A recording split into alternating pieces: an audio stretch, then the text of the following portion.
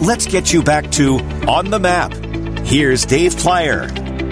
All right, so A Christmas Story house in Cleveland, Ohio. Now restored to its movie splendor, is open year-round to the public for tours and overnight stays. Directly across the street from the house is A Christmas Story Museum, which features original props, costumes, and memorabilia from the film, as well as hundreds of rare behind-the-scenes photos. Among the props and costumes are the toys from the Higbee's window, Randy's snowsuit, the chalkboard from Miss Shields' classroom, and the family car. Oh, and there's a gift shop, too. Bill Schmidt from A Christmas Story House and Museum joins us on the map to talk about it all. Hi, Bill. How are you? Merry Christmas. Merry Christmas, David. Thank you so much for letting me give me this opportunity to speak to everybody in Chicagoland about this little piece of Americana that we have here in Cleveland, Ohio, that I'm excited to represent. Yeah, you know what? It's a short drive, and here's the other thing. I think A Christmas Story turns 40 this year, right? It did turn 40. They had a big convention here this year, and yeah, it's amazing. You know, after 40 years, it's still being shown 24 hours. 24 hours on two different networks. Isn't that amazing? It is amazing. It is. You know, I can't imagine that anybody listening has not seen this movie, but let's talk a little bit about the origins of the movie itself and Gene Shepard, who was behind it all. Gene Shepard is a genius, and he would grow up in Hammond, Indiana, which is a steel mill city just outside Chicago. And in 1966, he'd write a book called In God We Trust, All Others Pay Cash. And that's where you're going to find most of the stories that you see in the movie was in there. And he would be a radio personality. He was broadcast all over the United States. And a guy by the name of Bob Clark, who was a big-time film director at the time. He'd done such major motion pictures as Children Shouldn't Play with Dead Things and Black Christmas with Margot Kidder, heard him on the radio talking about this kid that got his tongue stuck to a flagpole. He thought it was so funny. But he would be late for his he was picking up a date in Miami, Florida. He was getting there just in time, but he wanted to listen to the rest of that radio broadcast, so he decided to drive around the block for about an hour before he picked up his date. I don't know how the date went, but that started the synergy for this movie. The house is such an iconic piece of cinematic history, especially in this movie. Cleveland, where parts of the movie were filmed, is the home of the actual house, of course. The exterior, the interior scenes, most of them were on a soundstage, but this house has been restored to the 1940s look of the film with so many original set pieces. Well, when you see the inside of the house, there was actually around 20% of the actual inside shots were done in this house, around there. It was very unusual. Remember, camera equipment was hot and big back in the day, but the inside of the house is so perfect, they wanted to shoot some inside scenes there.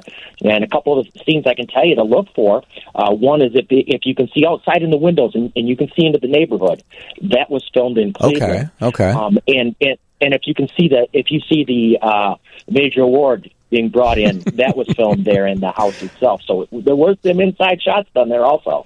Well, here's the thing, too. I mean, it's because you really did convert the house. It didn't really look like the set inside, so it was converted so that it matches everything. But this is fairly new. You can actually stay in the house.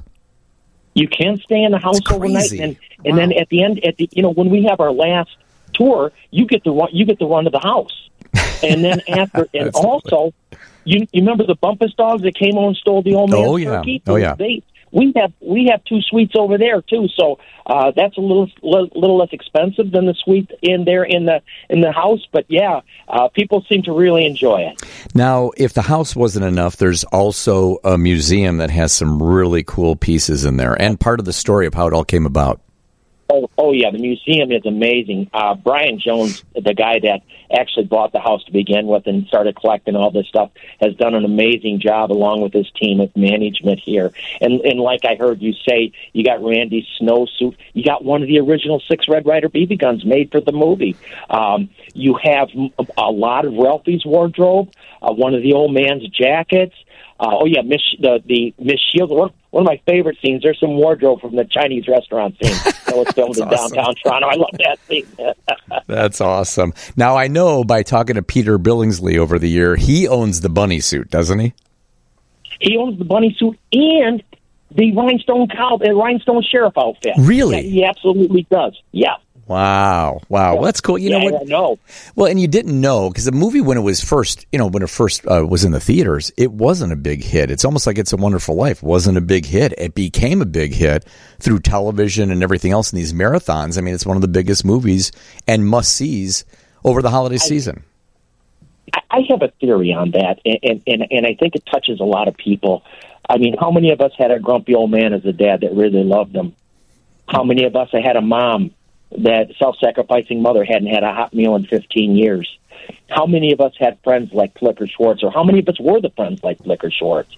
How many of us have been bullied or bullied somebody? Yeah. So there's things that just reaches out and touches us in that movie that a lot of movies just don't get. And the critics and the studio and even the theater owners back in the day just didn't understand that, what us regular people saw in the movie. Yeah, I mean, it is a must-watch for my family as well. Now, not only is there the museum, the house, the Bumpus House you can stay at, but there's also a massive gift shop, and you can shop online too, right?